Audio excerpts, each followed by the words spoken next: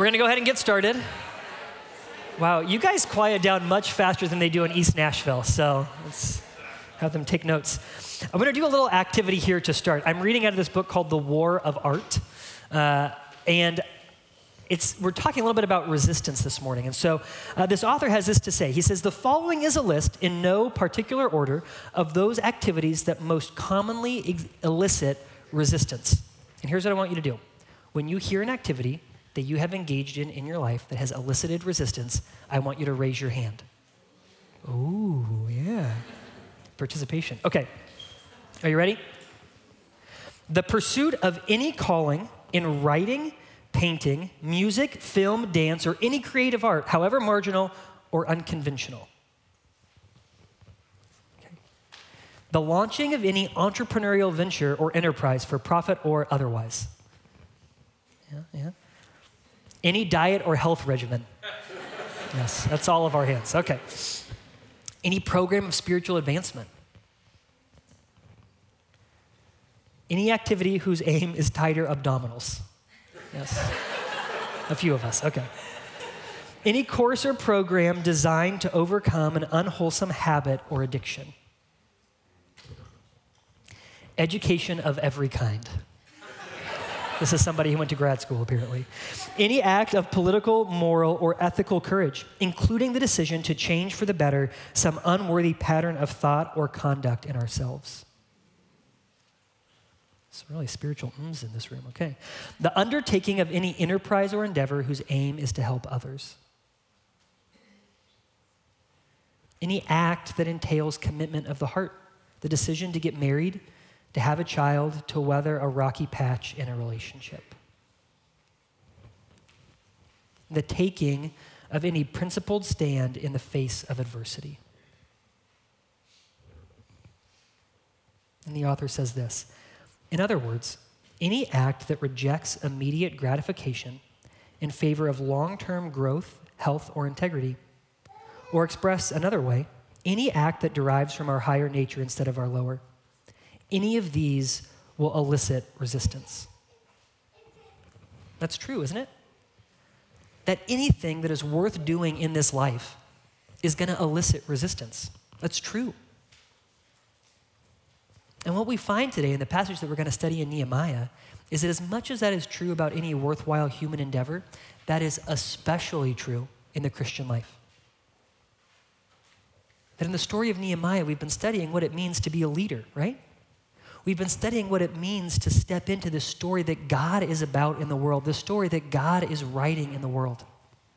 And then as we step into that story, what we find is we find who we were truly created to be as we step into the story that God is writing. What we've been talking about, the way we've been saying it at Midtown East, kind of summarizing this plan that God has, is that God is about creating a holy people who will worship a holy God in a holy city. That's the theme of Nehemiah, and it really is the theme of all of Scripture. And when we step into that story, when we come into the stream of God's work in the world, that we will encounter resistance. It's a guarantee. And I'm going to use the whiteboard since Randy said I could draw on this. So as we are talking about resistance this morning, we have to talk about the fact that we need to expect resistance in our lives. And that as we learn to expect it and that as we confront it, what we see in our text today is that Nehemiah gives us two different ways that we push back, that we resist the resistance in our lives. And it's by remembering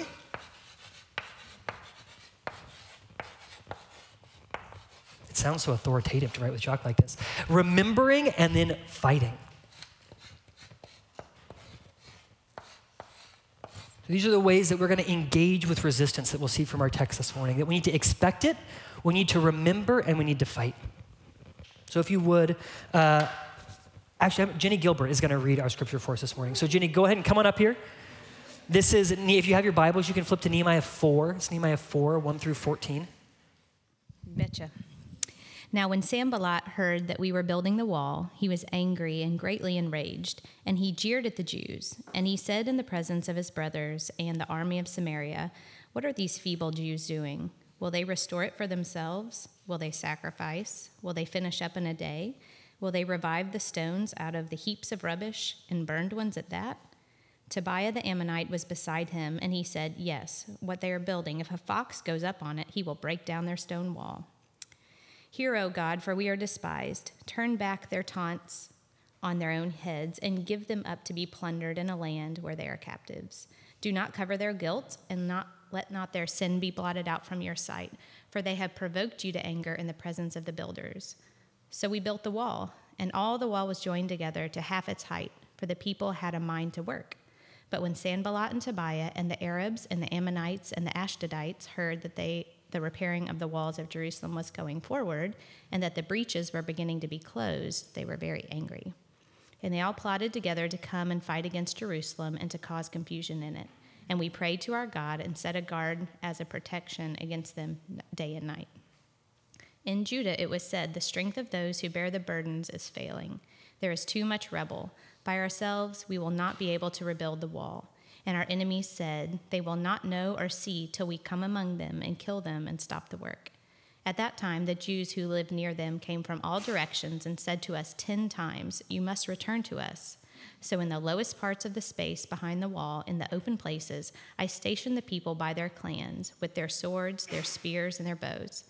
And I looked and arose and said to the nobles and to the officials and to the rest of the people, do not be afraid of them. Remember the Lord, who is great and awesome, and fight for your brothers, your sons, your daughters, your wives, and your homes. Thanks, Jenny. Pray with me. Father, we are thankful for your word. We're thankful that you would come to us in the space of human history, that you would do a work amongst your people that would be written about, that we could read about, Lord. And we trust you this morning that this is not some story of an ancient people from long ago that has no impact on our lives. But Jesus, we claim by faith that this is our story, that we are in the story of your work to redeem and restore, to reconcile this world, and ask that you would teach us through it this morning. We pray these things in Jesus' name. Amen. So as we were going through that list of ways and places that we encounter resistance in our lives, I'm assuming that pretty much all of you raised your hands, right? Did any of you not raise your hands? No, I'm just kidding. You don't have to do that, right? That if you did, it's probably because you just weren't participating. We all experience resistance in our lives. It's true about what it means to be a person on this earth. And like we said, that resistance is not only something that we experience kind of in any worthwhile human endeavor, but that's especially true as we engage in the Christian life. And we see that in our text this morning. It's very clear even in verses 1 through 3, right? Sanballat, classic villain from the Bible, taunting the Jews, jeering at them. He says in the presence of his brothers, what are these feeble Jews doing? Will they restore the wall for themselves? Will they sacrifice? Will they finish in a day? Are they going to take these stones that are in piles of rubble and like make a wall out of them, right? And what he's hoping to do by taunting the Jews is to break their will, to discourage them so much that they would leave off the work of building the wall. And then he's got his classic villain sidekick, Tobiah, the Ammonite. He says, yeah, what are they doing? If a fox goes up on the wall, they'll knock it over. Guys, that's funny. That's in the Bible, right? That someone would taunt like that, okay? So what they're doing, what they're hoping to do is through their taunts to discourage the people of God. But the people of God are not daunted. Right? They keep building the wall. The wall is joined up to half its height. And then they get even more angry. It says when Sanballat and Tobiah and the Arabs and the Ammonites and the Ashdodites, and what they're saying is all of the people that surrounded Jerusalem, when they heard the repairing of the wall was going forward, the breaches were beginning to be closed, they were very angry. And they plotted to come together and fight against Jerusalem to cause confusion in it. So as the work of God moves ahead, the anger of God's enemies increases. And it's not just true in this point in Nehemiah. It was true at the beginning of Nehemiah. When Nehemiah first comes to Jerusalem, that's when we get our first picture of Sanballat and Tobiah. And immediately they begin taunting him and taunting the Jews. Jeered at them and despised them. What is this thing you're doing? And it's not just chapter 2, it's not just chapter 4, it happens again in chapter 6. So all throughout Nehemiah, there's this opposition that comes against the work that God is doing. Their goal is to stop the wall from being built. And so what we see here is that the opposition, there is external opposition to the work of God. But what also happens in this passage is that the external opposition becomes internal through the taunts of these people, right? That the Jews start saying in their own voices the things that their enemies are saying. Look at verse 10. It says, in Judah it was said, so this is, the Jews are saying this now. The strength of those who bear the burdens is failing. There's too much rubble. By ourselves we will not be able to rebuild the wall. And then in verse 13, or then in verse 12, it says, the Jews who lived near them came to them from all directions and said to us 10 times, you must return to us. That there's all this pressure. Now the people are saying in their own voices, we're not going to be able to do this. We've got to stop the work. The external pressure now becomes internal.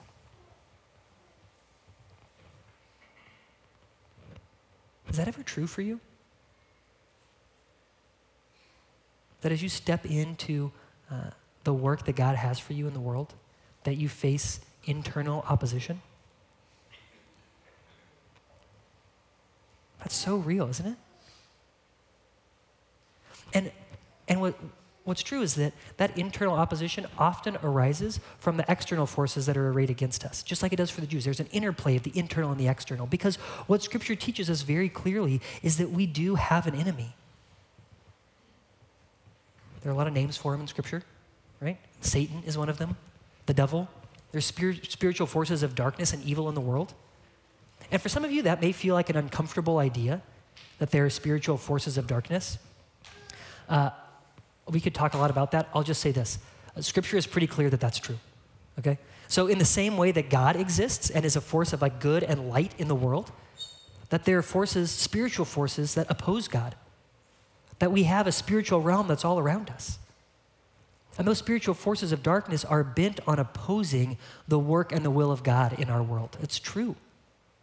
And those external forces also find expression in the world around us and the people around us as they push back against the work of God. And it's so important, guys, that we would know to expect this kind of opposition. Jesus tells us that in John 16:33. He says, in this world, you will have trouble. It's true.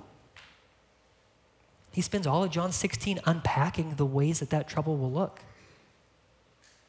And Jesus tells us that, he tells us to expect the trouble for a very specific reason. Because if we don't expect there to be trouble in the world, we're going to think that something is wrong when we encounter resistance. That when we push up against resistance in our Christian lives, we may believe that we're actually doing the wrong thing. When maybe nothing could be further from the truth, that actually the resistance that we're bucking up against in our lives is a reminder or a check and is something, an indicator that's telling us that we're on the right path, right? Like, have you ever tried to become a more emotionally healthy person in your life? Anybody? Yeah? Okay. Being emotionally healthy involves a lot of hard things. Some of them are like drawing boundaries, right? Coming out of yourself and your own self-pity and obsession with yourself to actually see and care for other people where they are. Are those hard things? Yeah. Do those things ever elicit resistance from the people around you? Yeah. So if you believe that becoming emotionally healthy is something that should be easy, if you don't expect there to be resistance, that when you grow into that in your life, you're going to think, oh, something is wrong. I should probably change tracks. Well, that is not true at all. That's a part of becoming emotionally healthy. Or have you ever had sin? Have you ever had sin in your life? Okay, good. I'm glad we got a laugh here. That's good. Of course, right? Have you ever wanted to have less sin in your life? And ever made a conscious effort to push against sin in your life? Yeah, okay, good. Okay, that's important too. So when you are pushing against sin in your life, is there resistance there? Yeah, absolutely there is. Have you ever wanted to be a part of God's work in the world where you would speak the name of Jesus to somebody else, maybe who doesn't know him? Have you ever, when you have done that, gotten some resistance from the person you're talking to? Like maybe like a weird look or maybe something stronger than that? Or have you ever wanted to participate in seeing God's kingdom come more fully in this city by seeing justice done? by seeing Nashville, by doing work that as a part of Nashville becoming a more merciful, righteous place, like the work of Napier, right? Is there going to be resistance there? Absolutely. Internal and external, of course there's resistance there. And what this scripture teaches us is to expect it, because if we don't expect it, we're going to think that something is wrong. And it's not. That may be the very indicator that you're engaging in the work that God has called you to be about in this world. Okay, so we know to expect resistance in this life, especially in our Christian walk. What do we do with it? I want to focus us in here on verse 14. Nehemiah says, I looked and I arose and I said to the nobles and the officials and to the rest of the people, do not be afraid of them. And I will just say, I love it when the Bible says, do not be afraid, because it is a reminder that people in the Bible were very afraid. And that's comforting to me because I often am very afraid, right? It's a reminder that fear is a really natural response to the resistance that we're going to face in this world. But Nehemiah doesn't leave us there. God doesn't leave us there. He says, do not be afraid. Remember the Lord who is great and awesome. And fight for your brothers, your sons, your daughters, your wives, and your homes. Remember the Lord who is great and awesome. It can seem like a really unexpected way that we would engage in pushing back against resistance in our lives, right? Remembering. But remembering, guys, it's a really critical part of the Christian life. Scripture talks about it all over the place. Because here's what's true about you in Christ, okay? When you are connected to Christ, there is nothing that can separate you from his love. Nothing. When you are in Christ, you have been given everything you need for life and godliness. And the Greek word there for everything means everything, okay? You've been given everything you need for life and godliness. That's true about you. You have every resource you need to live the Christian life. Do you know you have been given Holy Spirit power in your life? You have that. And there is nothing your enemy can do to take that away from you. Peter talks about how Satan is like a hungry lion, prowling around looking for someone to desire or to devour. But you know, he can't devour you. All he can do is roar. But so often what happens is when we hear his roars, right, it makes us afraid and it makes us forget. And what we forget is that we've been given everything that we need for life and godliness. What we forget is that we have been given Holy Spirit power. What we forget is that there's nothing that he can do to snatch us out of Jesus' hands. And we can actually live, Scripture says, unfruitful or ineffective lives because we have forgotten what Jesus has done for us. The antidote to that is that we would be a people who remember.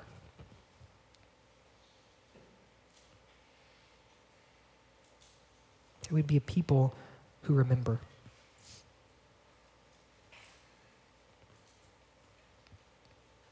And it says specifically that we would remember the Lord who is great and awesome. Okay, so what does that mean? Well, I don't know if you know this about the Bible, okay, but the Bible is like Wikipedia. It is full of hyperlinks, or which I guess we just call links these days, right? It's full of links. And that when you come across certain phrases in Scripture, they're pointers back to other pages and other places in Scripture. And when you point back to another place in Scripture, you're not just looking at like the precise place that those 2 or 3 words were quoted before. It's pulling forward all of the context of that Scripture into this Scripture. So that's what's happening here. When Nehemiah says the Lord who is great and awesome, he's pulling forward the book of Deuteronomy, specifically these verses right around Deuteronomy 7. Everyone's like, oh, of course, Deuteronomy 7. Okay, no. So let's talk about Deuteronomy 7, right? In Deuteronomy, Moses is before the people of Israel, and he's giving them, this is a set of sermons. And he's reminding them, he's telling them, remember what God has done for you before you go into the promised land. Remember, he says to the people of Israel, you have a God who has over time, consistently, he's a God who has fought for you. Moses tells the people, remember when you were slaves in Egypt? When you were enslaved in Egypt, your God came and fought for you. He freed you at the Red Sea, and he defended you from Pharaoh's armies. And he says that God is going to go with you. He's going to go before you into the promised land. And he's going to defend you in this land that he's bringing you into. He says, remember your God. You shall not be in dread of them. This is what Moses tells the Israelites in Deuteronomy 7:23. You shall not be in dread of them, for the Lord your God is in your midst, a great and an awesome God. What he's reminding the Israelites about is that they have a God who is a warrior, a divine warrior who is fighting for them.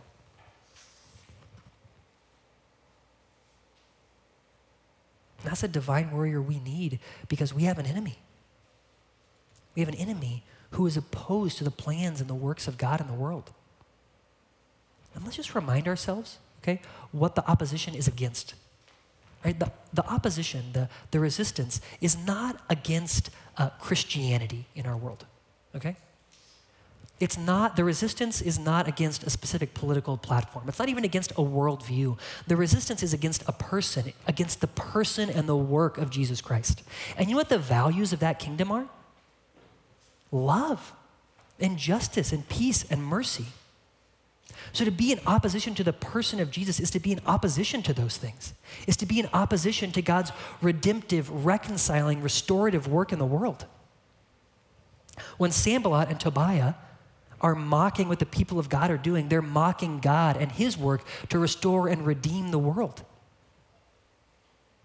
And the promise that we have here is that our God is a mighty warrior who will certainly bring about his promises to redeem and to restore and to reconcile. And so as uncomfortable as we can be with kind of like warfare language in the Bible, what is true about our God is that he is a fierce warrior for those things, for love and for justice, for righteousness, for reconciliation, for redemption, and for restoration. And we see that most clearly through the person and work of Jesus Christ, don't we? That when Jesus was on the earth, we see this in the Gospels, right? That Jesus goes throughout Israel, he's casting out demons. He's pushing back the forces of darkness. He's healing and he's bringing life. He's reversing the curse and sin and death. And finally, on the cross, what we see is that he strikes the killer blow against sin and death. He tells us that on the cross and through the resurrection, sin and death have been defeated. And the forces of darkness in this world, the enemies of Christ, the spiritual forces that oppose him, Colossians 2:15 says that on the cross they were openly mocked and put to shame. That through the weakness and the service and the self-sacrificial love of Jesus, the enemies that stand against God's people were defeated. And that together, we look forward to a day when we will see that final victory come to pass. Because Jesus is going to come back. And he's going to come back with a sword and he's going to bring justice. And what he's going to do is he's going to set up this city. A city that's full of justice and righteousness and mercy. A city that's safe and full of light and peace. Where there are a holy people worshiping a holy God in this holy city. And it'll be a city that doesn't need walls anymore because there will be no threats against it. That's what our divine warrior, King Jesus, has promised that he's going to do in this world.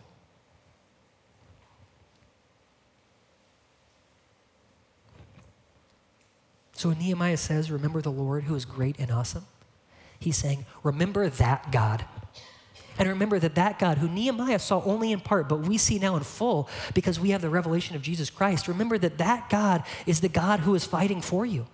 It's the God who has already won the victory. So when you experience resistance, you can expect it and you can remember that you have a God who has already conquered it and has promised that he has overcome the world. So in John 16:33, when Jesus says you will have trouble, he also says, take heart for I have overcome the world. That's true. And that call to remember then draws us into that fight ourselves. And fight for your brothers, your sons, your daughters, your wives, and your homes. What Nehemiah is saying is because you have a God who has fought for you, who fights for you, now you can pick up the weapons that you have in the Spirit and you can fight for yourself. Internally and externally. Okay, so let's talk about what that means. A few of the things that are true about our enemy, okay? Scripture says he is an accuser of the brethren. Scripture says he's a deceiver. He's the father of lies. And those lies often kind of come out he speaks out of both sides of his mouth. He's like a snake, right? He's got a forked tongue. So when you're engaging with God's work in the world, right, what Satan wants to tell you is, it's not worth it. Don't bother. It's too hard. Don't pick it up. Right? That's one of the ways he loves to deceive us, is to tell us that God's work in the world doesn't matter. It's too big. And that as soon as we step into it and we experience the resistance that we've been talking about expecting, what he tells us is, oh, it's so hard. It's too hard for you. You want to get involved in this? Right? And you know, anytime you've stepped into the work of God in the world, you're going to make mistakes, right? As you do it. And he's going to take those and he's going to accuse you with them. Who are you? Who are you to care about this? Who are you to be involved in this? You see, so there's the deceiving and the accusing. They both go on there. Or what about when it comes to sin in our lives? That there's the deceiving side that Satan would say to us, hey, sin, what's the big deal? Who is it hurting? Why does it matter? Why do you care so much? That lulls us right into kind of a false sense that sin doesn't really matter. Or into a sense of pride. But well, I've conquered most of the sin in my life. I think I'm doing pretty well. He loves to deceive us with senses with pride and with self-confidence, with arrogance. But then what happens as soon as we sin? Right, we get the other side of it. We get the accuser. Oh, you think you're a Christian? And you act like that? That's what you said last night? That's where you went this weekend? That's what you.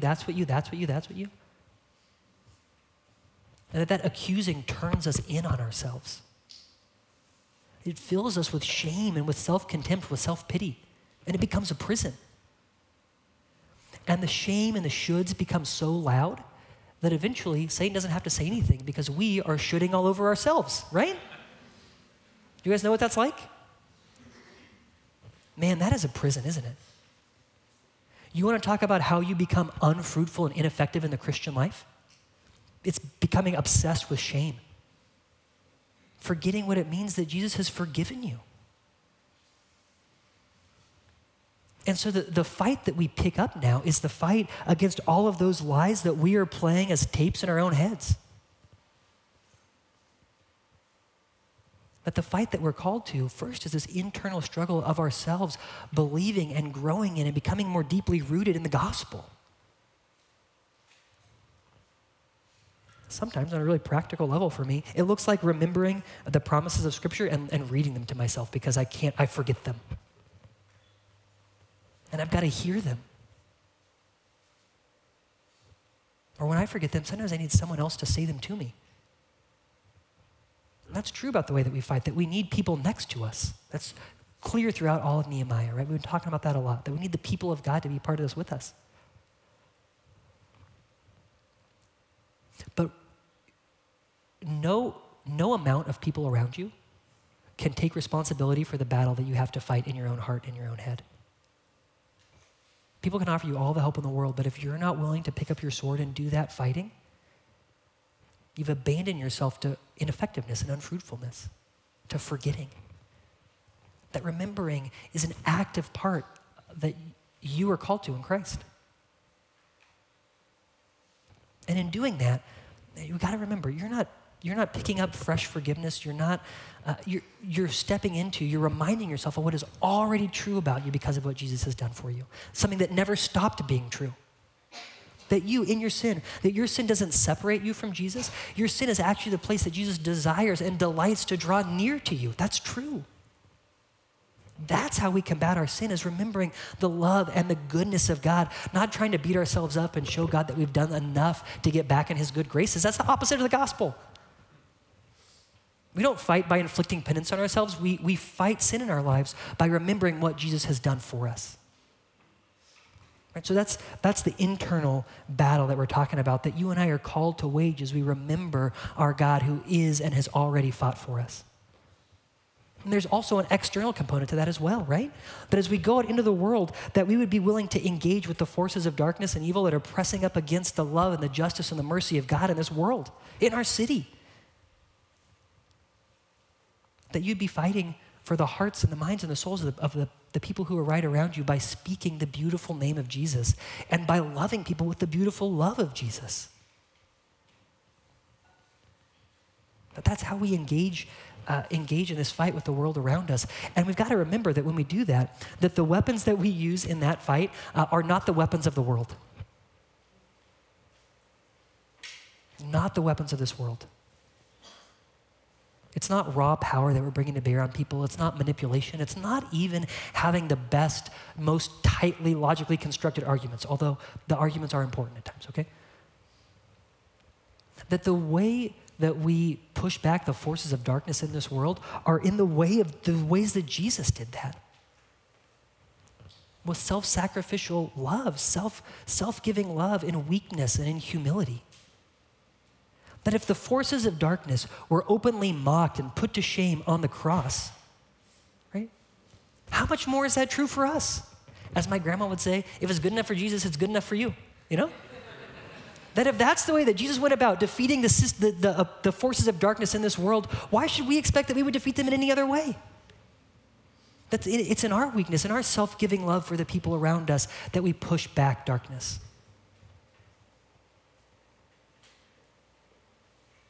That we pick up our swords because our Jesus has already fought for us and is fighting for us. That he's promised that the victory, the final victory, has already been won. We were talking this week about, there's this church in Germantown, here in Nashville, that 2 weeks ago had a Molotov cocktail thrown inside of it. Yeah, I was surprised to learn that this week. And the building didn't burn down, but it was filled with smoke, and they have a long way to go before the church is repaired. And this is what their pastor had to say after that event. In Nashville, guys. He says, "We are not receiving it as an attack. We're receiving it as a gift. It's a gift from the Lord.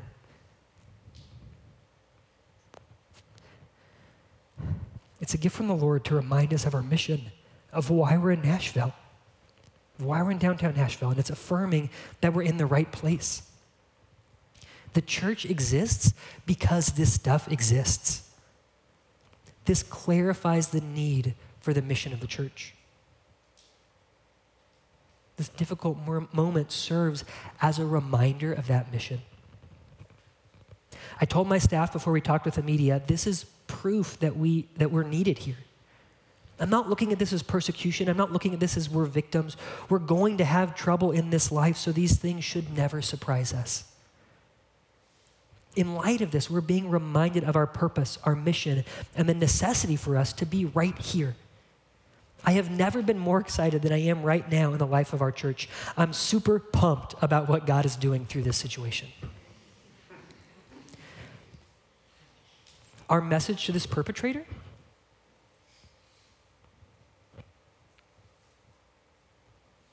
Don't come through the window, come through the door. That's the gospel, isn't it? As we talk about remembering and picking up the fight, running into this fight, that's the spirit with which we engage, because that's the spirit of our Jesus. That's the spirit that lives inside of us. We would expect the resistance. We would remember our God, and that we would fight. Let me pray for us. Father, we're thankful for your word. Jesus, we're thankful that we don't have to be blindsided by the opposition and the resistance that we experience in this life. And we know that you, Jesus, have experienced it all for us. That you know what it's like to experience opposition. Jesus, we thank you and praise you that you've overcome it. And that because of that, Lord, you promise us that our final victory has already been sealed in your victory. And so we ask that even as we worship here together this morning, that you would strengthen us, that you would help us to remember your goodness and your love for us. And we pray these things in Jesus' name. Amen.